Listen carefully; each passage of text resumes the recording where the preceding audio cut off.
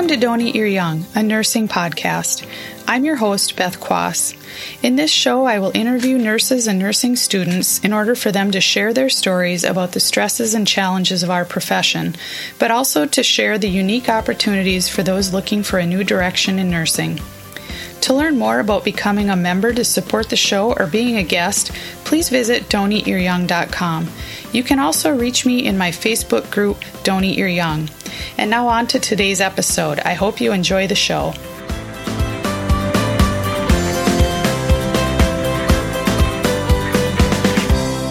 Welcome, everyone. Today we have Ivette Palamecki on the show. She's here to talk to us about her experience as a traveling nurse through COVID. She was running to the COVID pandemic, as many of us were trying to figure out how to walk away from it. I'm excited to have her on the show. She's also going to tell us about what she's been doing, creating her own business to help nurses. Welcome, Ivette. How are you?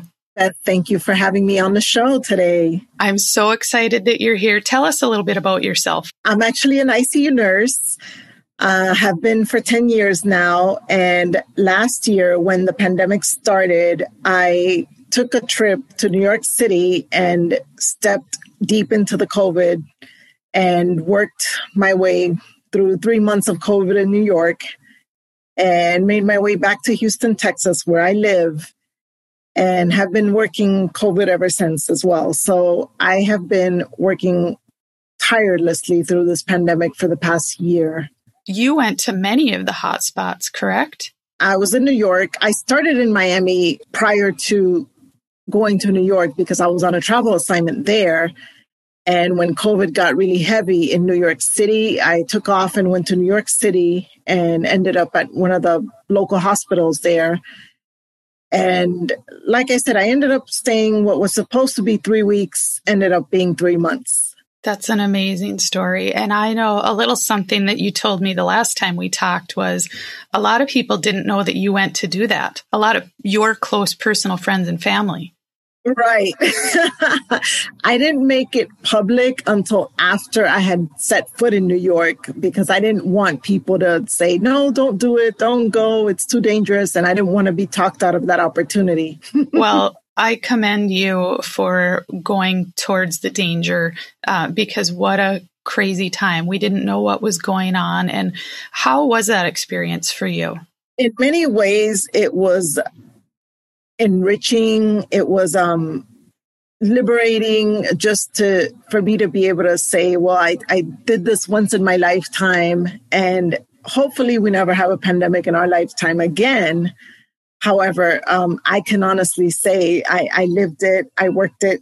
So tell us a little bit about the unit you were in and how you found the working relationships between the nurses and the physicians and all of the workers that you came in contact with. Because I was part of an agency that sent nurses, that deployed hundreds of thousands of nurses to New York City, most of us came in groups. There were at least 2 or 3 of us on a unit at any given moment. And so that right there created instant unity.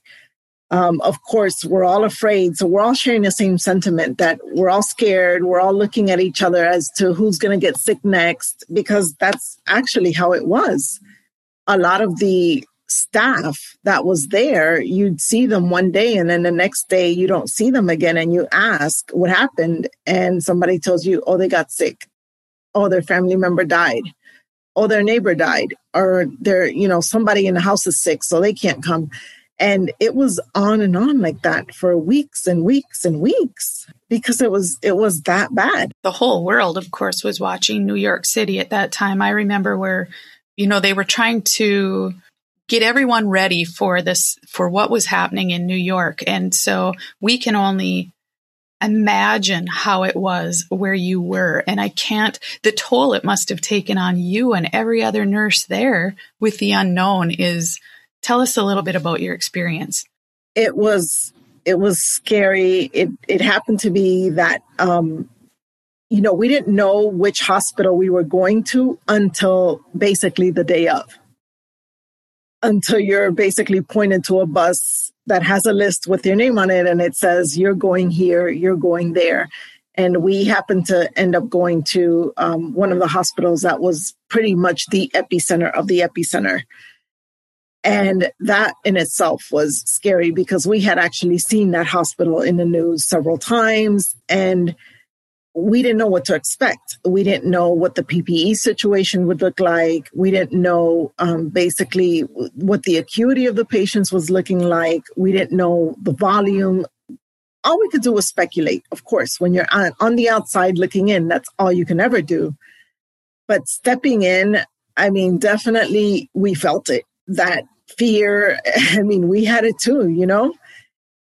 But once you got in there, I felt, to me, I kind of let go of that fear and I just kind of hit the ground running because I knew one thing. If I knew nothing else, I know how to take care of ICU patients. And so if this was a hospital full of ICU patients, I could at least take care of my few. And that made me feel better because I was going to do something that I knew how to do. It was just at a very high volume, at a very fast pace, and surrounded by people who probably didn't have much of the level of experience that I did with ICU patients. So that was also a challenge. When you got there and through that 3 months, do you think that you had the equipment and the PPE that you needed at that time? Actually, I felt that we did. I felt that we had the PPE.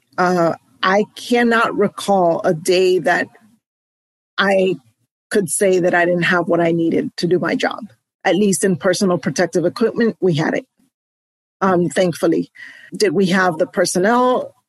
No, of course not. At first, you know, it was us stepping in, but eventually the U.S. Navy stepped in and helped out, and the military personnel came in and definitely gave us a boost of help. So it was a huge, huge effort. Equipment in terms of ventilators, no, we didn't have enough. Nobody had enough. You know, it was that time that, you know, everybody needed ventilators and we just didn't have enough.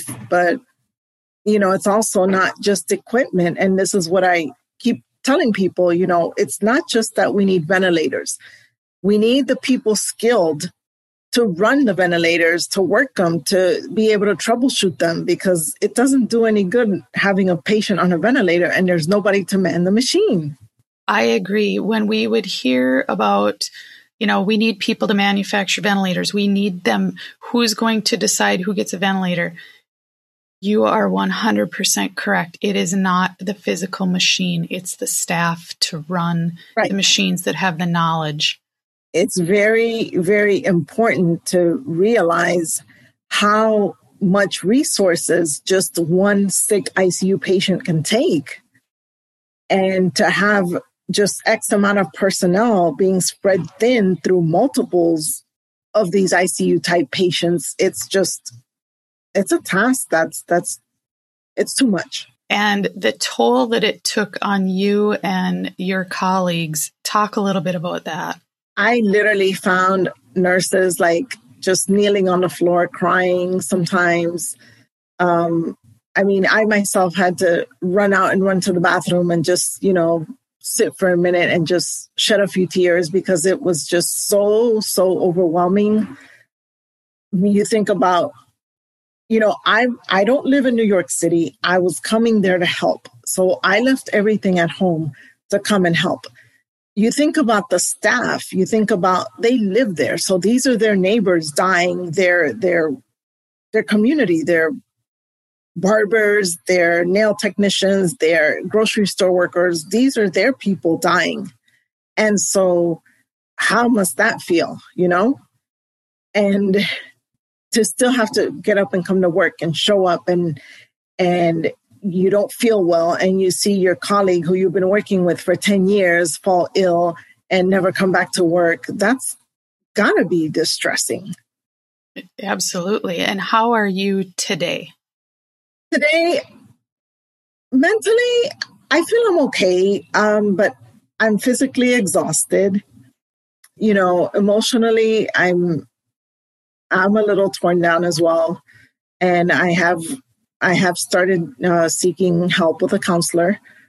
because it's very much needed. And I can't say to people enough that we need to take better care of our mental and emotional well-being, just because we're taking care of people.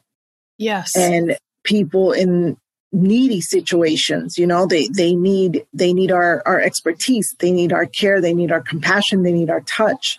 And if we're not well, we definitely can't care for others appropriately. And I hope that anyone feeling the same way that you do does exactly what you did. Seek out help. Please don't wait. If you need the help, find it. And there is support out there for nurses. Please ask for it. And I think that's so important that you say that. You did it, and I hope that more people will do the same. Well, in November, I found myself just out of nowhere, just having a meltdown and crying for no reason. And I was probably crying because I was just so overloaded and I had not taken a break. My intention was to take a break after the 3 months. But when I hit the ground in Houston and I came back home, Houston was having a major surge. And I was really unable to take a break. And I just kind of kept going. I took 4 days instead of 4 weeks. So that made a big difference.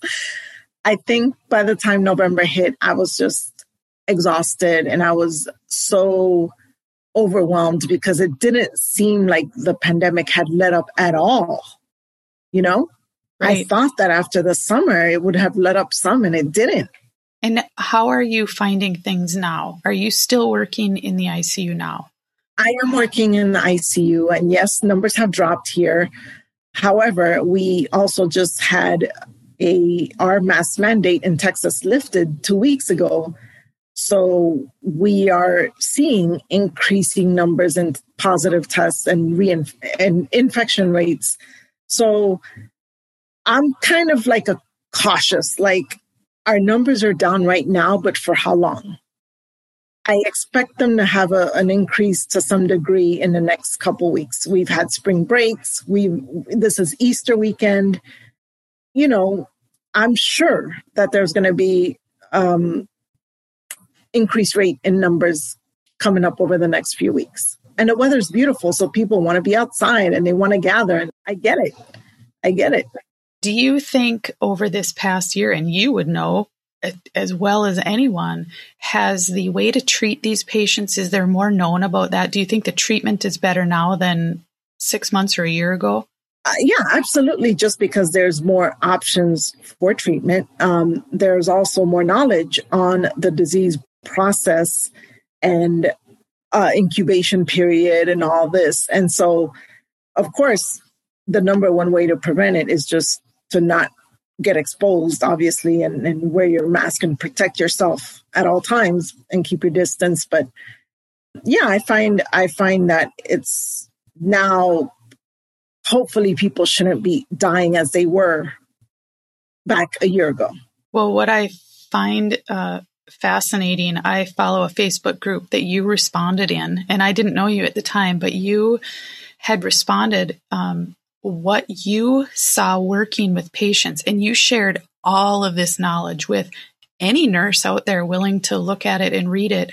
And I think that is so amazing. And how you helped nurses and their patients care for those people is amazing. And I applaud you for that. I think what the knowledge that you shared because of your experience is amazing. Well, I like to, when I go somewhere, I like to do my part and bring my part and add to whatever the pot is, let's say. And if there's something that I know that others don't, I'm happy to share. I'm happy to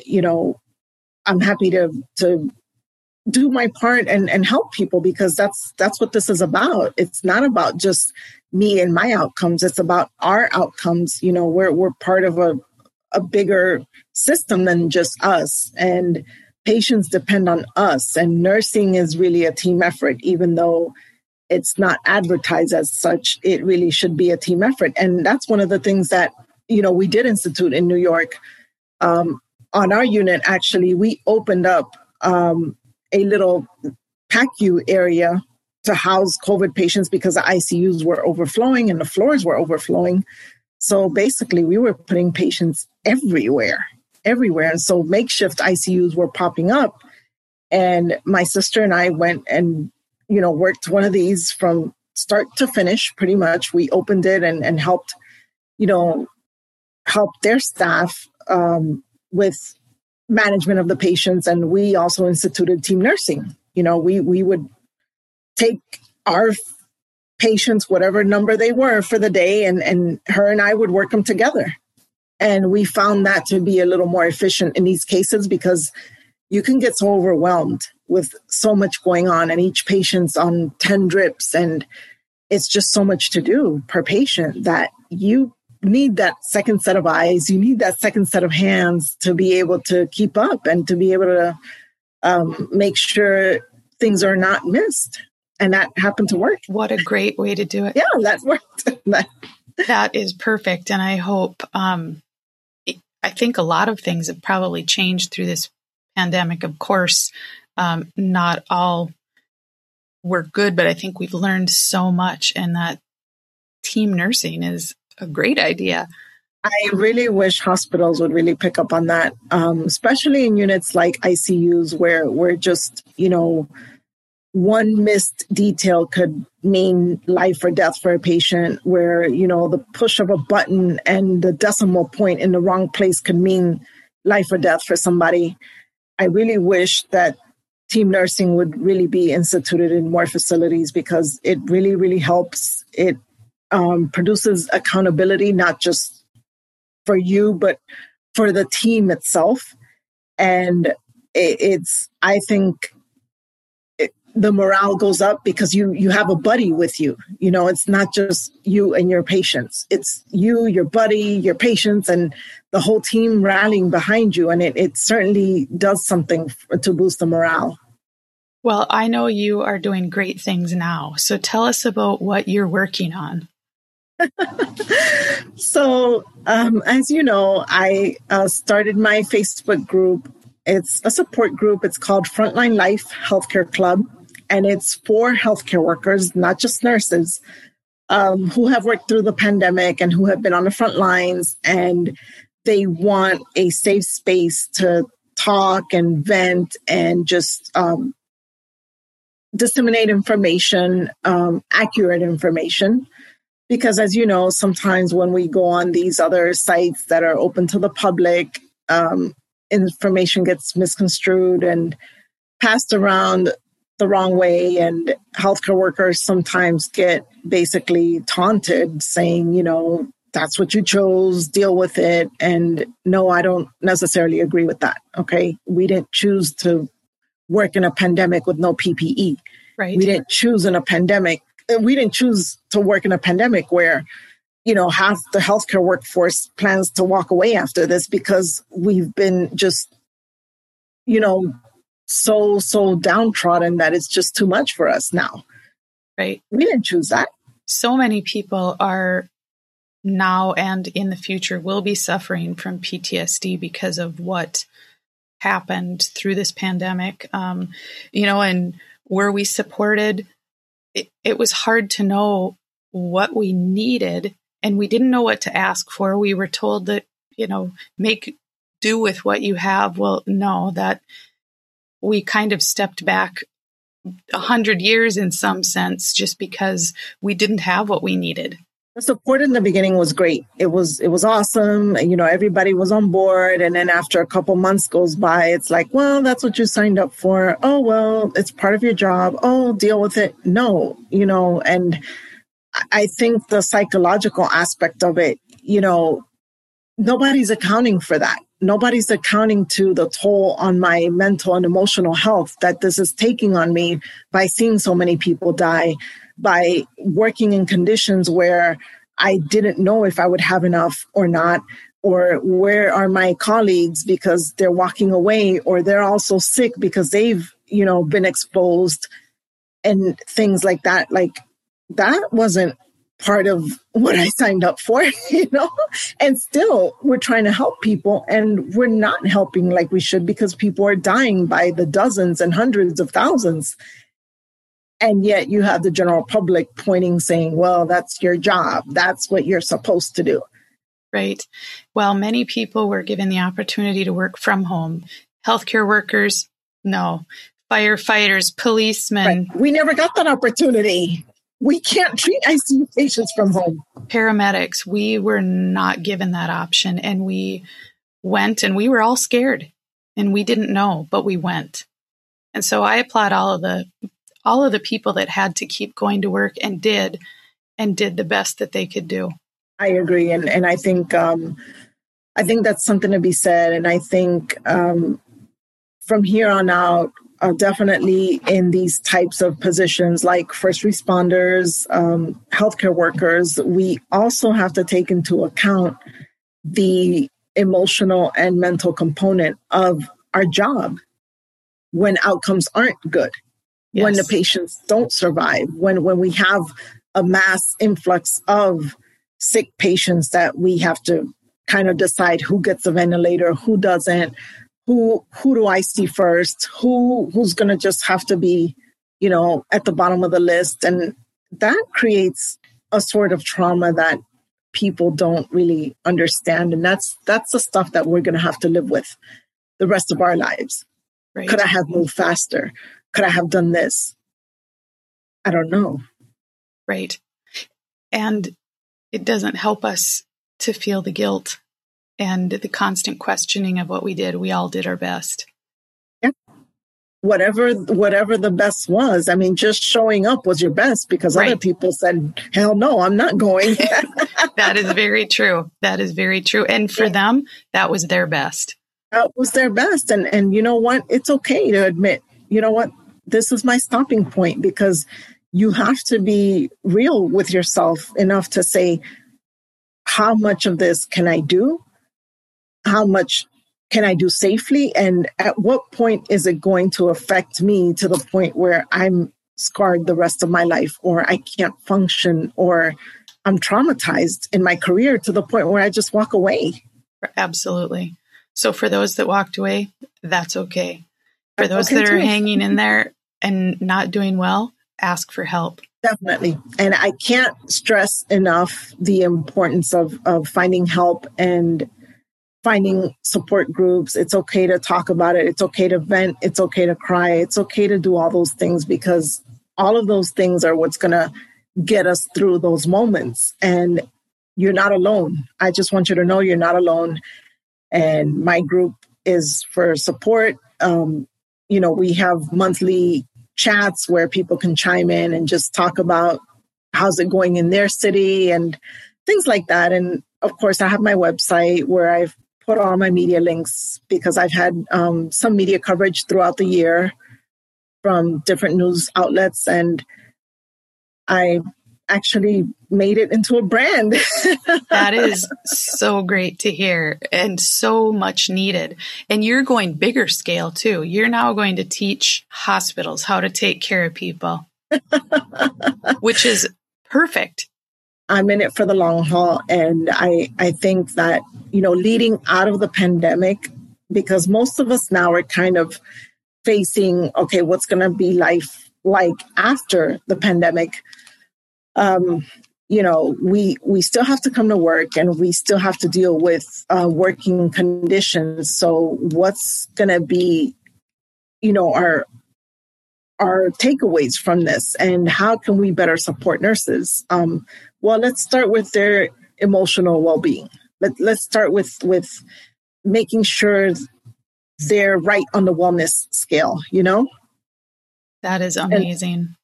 And, yeah, because nobody also took into account that all of us healthcare workers on the front lines have lives at home. We have other things to tend to, and just taking all of this stress from the pandemic home, and we can't even deal with our feelings because our loved ones can't come and hug us.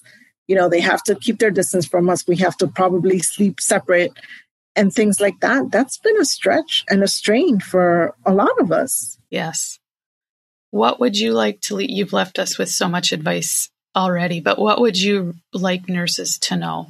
I want nurses to know, especially the young ones coming in, I don't want them to get discouraged from the field, But I want them to know that there's options in nursing. I want them to know that they're not alone. And I want them to know that we in the nursing community appreciate you, and we want you, on board with us. And we're working to make things better. We're working to make contributions so that you all don't have to maybe deal with the shortages like I've dealt with year after year after year, because nursing shortage is a way of life pre-pandemic. It's always been there. It's just not talked about. It's just something that we deal with. But now, how do we stop and say, okay, let's not normalize that. Let's do something about that, because the strain on nurses is just too much. It is too much. And I applaud you for everything you've done for running towards danger and not away. And you took that experience and now you're going to help so many other people. I think what you're doing is just fantastic. Okay, well, awesome. I can't wait to share, and I can't wait to grow, and I can't wait to be back with you. We will definitely have you back again, and all of your links to find Yvette will be in the show notes, so please check her out. Find her Facebook page and her website, and if you need help, please seek her out. Thank you so much, Yvette. Thank you. Have a great day.